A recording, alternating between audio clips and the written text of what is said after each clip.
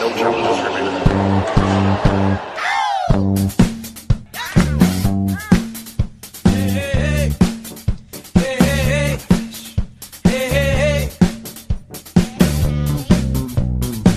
Welcome to another episode of No Challenges Remaining, live from Rome. Buongiorno, Courtney. Buongiorno. Is it a little echoey in here? We apologize if it is. We are we're not inside the Foro Italico in Rome. No. But we are near the Foro Italico, and it's kind of echoey. I kind of remember last time we did this show, we did a show when you were in Rome and I wasn't. I think the acoustics were interesting. So Yes. This is what it sounds like in Rome. This is what podcasts sounded like in ancient Rome. I think that's right. This is pretty much how Caesar used to do it. I think so. Yeah, so. Caesar, and this is like the voice of Jupiter. Sure. Yeah, let's go with that. Mm-hmm. That's Zeus in Roman, right? Yeah, I think so. Anyway, so on this show, we're going to talk about the WTA final coming up in Madrid. First of all, let's get right to that, Courtney. Maria Sharapova, Simona Halep, doing things on dirt, getting to the final of the Premier Mandatory in Madrid. I think it's a bigger tournament than most people realize in terms of the scale. It's on par with only Indian Wells, Miami, and Beijing as one of the four on the step below the slams for the women. So it's a big event, and it's had some pretty good matches so far, and should be a good one tomorrow. So what are your thoughts on Madrid so far, and how it sets up for this final? Well, going into this week, this was definitely the match that I thought was going to happen in the finals. You did pick this one. I did pick this match. Explain it and then brag at the same time, please. They're both, it's really the same thing. She looks so proud. If you could see her, she looks so smug. I'm beaming, just like Caesar. I think that a lot of it just really was quite simple. I kind of thought that Serena would be a bit, rusty in her first tournament from Charleston. I don't think that I really knew what to expect from her, so I wasn't going to bank on her, even though at the end of the day, if she had eventually made this final, it wouldn't have surprised anyone. But at the same time, I think right now with the WTA, when you look at the two best dirt ballers. Yep. You really do have to maybe say weirdly, the pure dirt ballers, it really kind of is Maria Sharapova. Yes, Maria Cow on Ice Sharapova, and Simona Halep. And obviously Ivanovic is in there a little bit based off of her form and what she did in Stuttgart. But so these two were really the ones that I thought would get here. I think that Halep had a nice rest after Indian Wells. Not rest necessarily, because she was a little bit injured, and that's why she pulled out of Madrid and didn't play very much coming into here. But I think that for her, that helped, and I like how she's kind of been handling her schedule. So that was, and then just looking at the draw and the matchups, I really thought that the one matchup that I had a hard time calling was the Sharapova-Li Na quarter. Right. That was kind of a pick-em for me, but I went with Sharapova because she's kind of owned Li Na on clay ever since that she lost to her at Roland Garros when Li Na won in 2011. Right. And has really not had too many problems with Li Na, and beat her here in Rome a few years ago as well in a very wet and heavy 3-set grind fest, which was an amazing match, actually. So that was kind of a little bit of my mentality and what I thought. And I think Ben and you and I were speaking about this last night over dinner, that this was kind of the semifinal that we kind of wanted to see, the final that we wanted to see. I think so. I think these two players do big things. By the way, that dinner, just to go back a bit, the mozzarella, if you're ever in Rome and like cheese, this is a good place for you. FYI. I'll leave it at that. I don't need to go too much more into it. Working on my night cheese. Exactly. So these two, like you said, they are the two sort of, obviously Serena has not lost much on red clay. Really, I think she's only lost one match in the last 2 years on red clay, or 3 years, even going back to 2012, which was just the Rosano match. So that's it for her. And so she's obviously a force on all surfaces. But when it comes to people who click on clay, Halep is one of them, and it's weird for Halep because Halep really started her renaissance last year in Madrid. She got a wild card from the tournament director, Ion Tiriac, who is Romanian and gives Romanians wild cards on both the men's and women's side. Romania forever! Pretty much. It seems that way for him especially. It's an interesting sort of outpost tournament. It's like this weird enclave of Romanianness in Spain. He gives them to Spanish players too, but Romanians always get some love. I think Begu got one. I think Marius Copil got one on the men's side. And did well, yeah. So, I mean, I think what Halep said about that is that it was a boost for her confidence, getting a wild card, even if she probably knew there was some home cooking involved there. That last year really made her feel like a relevant player, like worthy. And even though she lost first round to Dominguez Lino, it really spurred her on in Rome qualies. This time last year she was playing in qualies, which is going on now in Rome. and she beat Hantukova in qualies and then blitzed Kuznetsova in the first round, and I want to say beat Radwanska later on. So yeah, that tournament really turned her year around. She's gone all the way from, I think, 66 to 5. She'll be number 4 if she wins the final. And like I was saying at the beginning of this ramble, she made her move without doing most of her best stuff on clay, which is her best surface. So this sets her up really well for the clay, the business part of the clay schedule. Madrid, obviously, she's already banked on. Rome, which has a lot of points to defend, but not a big. She made up for it by making the final of Madrid, took the pressure off for that. And then French Open will be her big chance. I mean, people as early as last fall, I think, when she won Sofia, were saying she's a French Open dark horse. There's not a lot of pure clay quarters in this era. Maria Sharapova on clay is something. It's something. a thing. It's confusing, but there's no way that thing. you can look at the statistics anymore. You know, I think that sometimes when we talk about Sharapova as being kind of this clay goddess, as she is weirdly now, that we kind of do it with a wink, wink, nudge, nudge, like, yeah, it's kind of a punchline. Yeah. But it's not anymore. I mean, it's been since before 2012, she's only lost to Serena on this surface. I mean, that is ridiculous. It's ridiculous. That's a ridiculous string.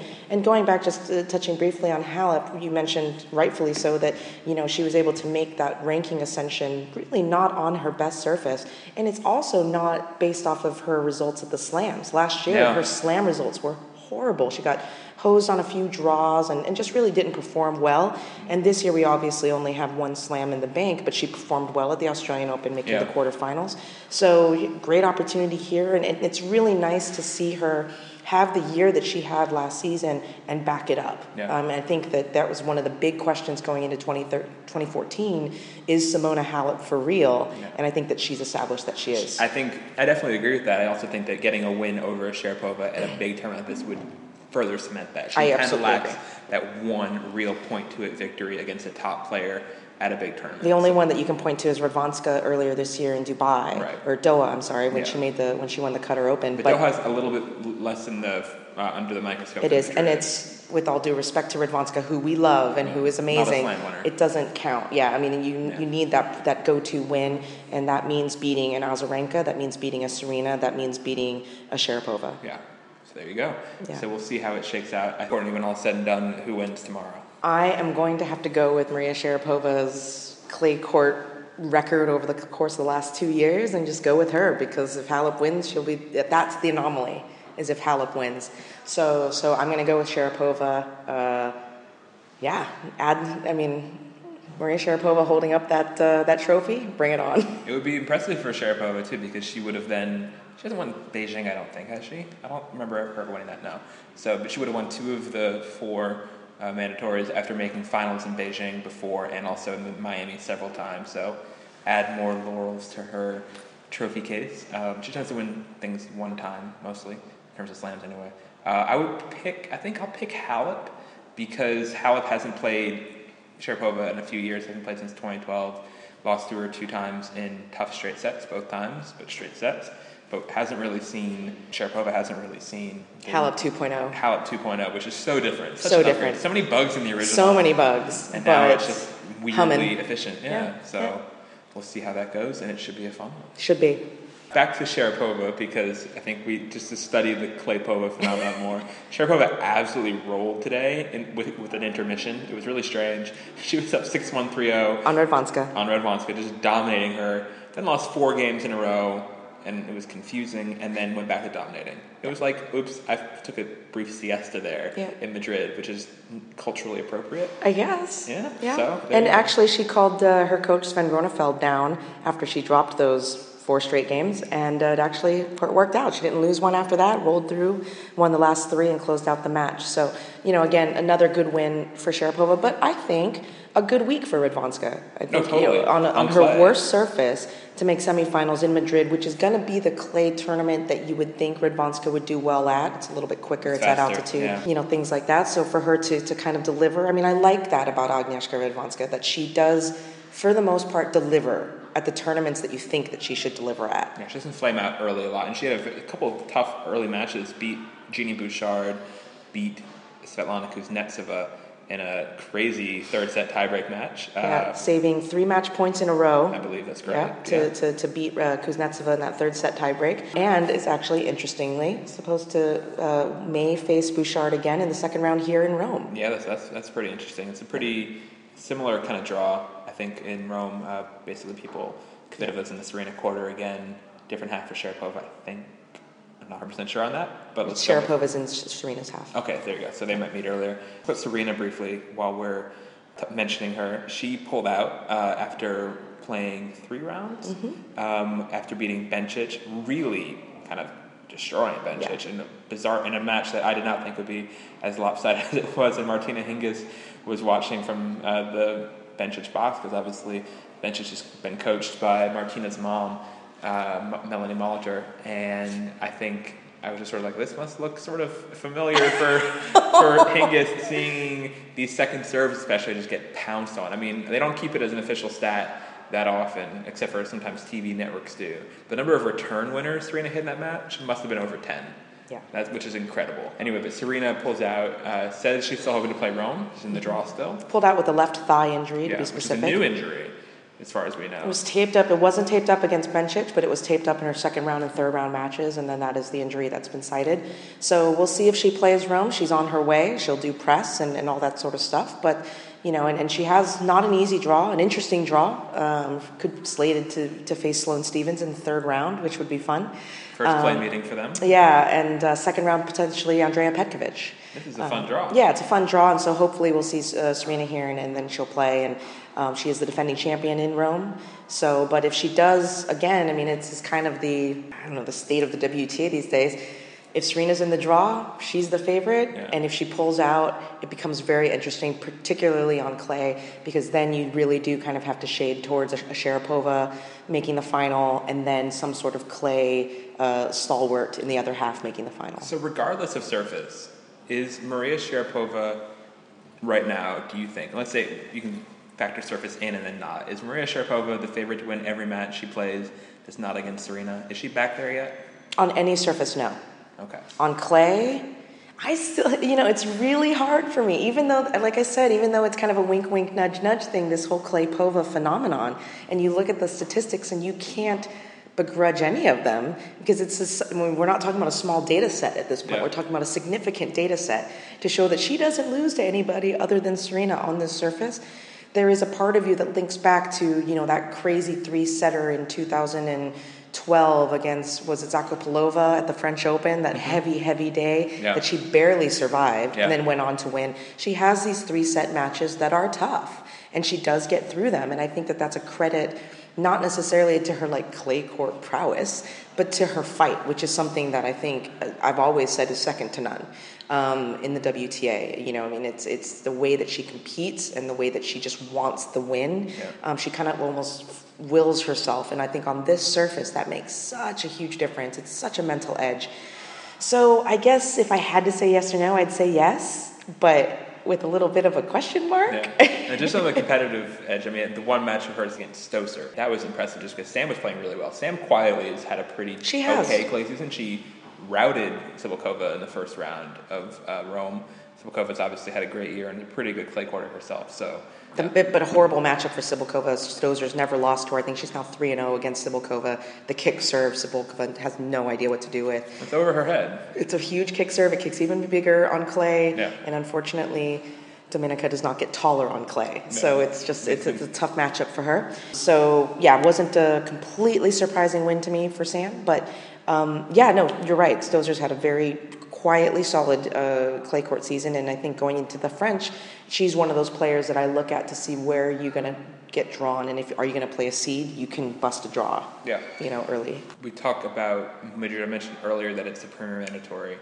Hasn't always been that way. I mean, it's a pretty new tournament as a clay tournament. It's only been around since 2008, I want to say, as a mandatory event. And we've talked before about how it's not always the most indicative of other clay success. I mean, what kind of asterisks do you think should be applied to this, or because it is these two clay stalwarts making the final, less so than usual? How do you feel about the Madridness of this whole thing? I think it's the latter. I think that because of who made the final, I would actually look at the Madrid results a little bit more closely, and especially like even just who made the quarterfinals and the semifinals. I mean, I think that players like Kvitova, who we haven't mentioned yet, who Halep beat today. I think this was a very successful tournament for her, making the semifinals. But again, this is going to be a tournament like Radwanska that she should do well at on clay.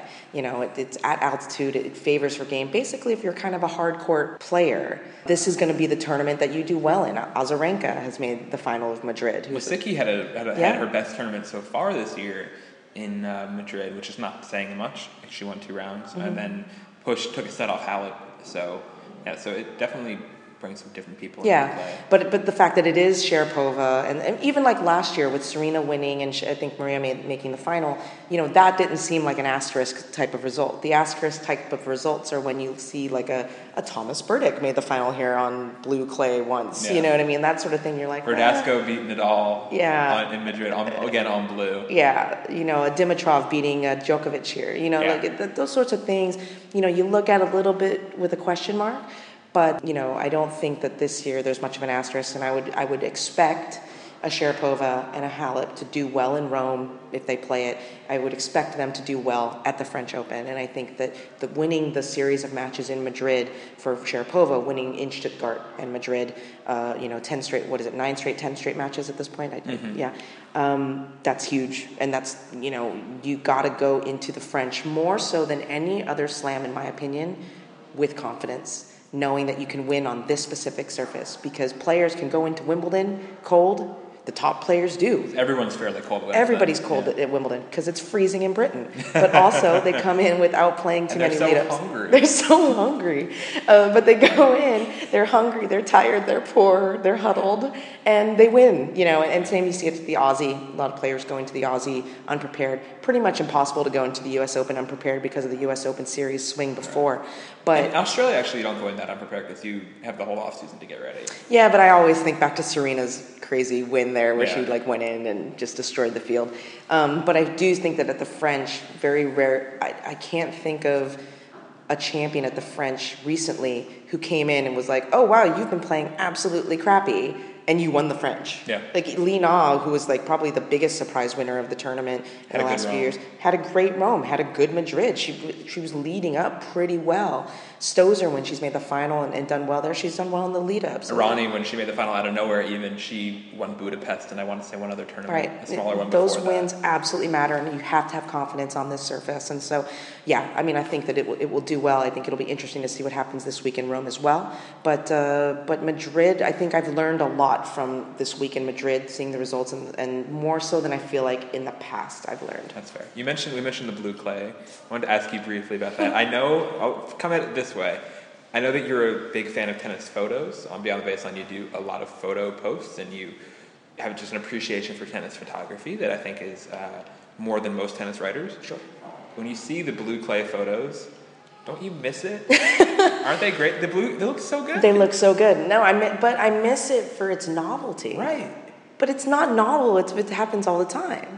It's just one time a year we play on blue stuff, and it's weird. Oh, I want it back so badly. No. I miss it. No. I was watching TV the other day, watching Madrid, and I was like, wish this was blue. But here's the thing, okay? Yes, the yellow ball against the blue clay, it looks cool, and it's a better contrast than the yellow ball against the red clay. Better.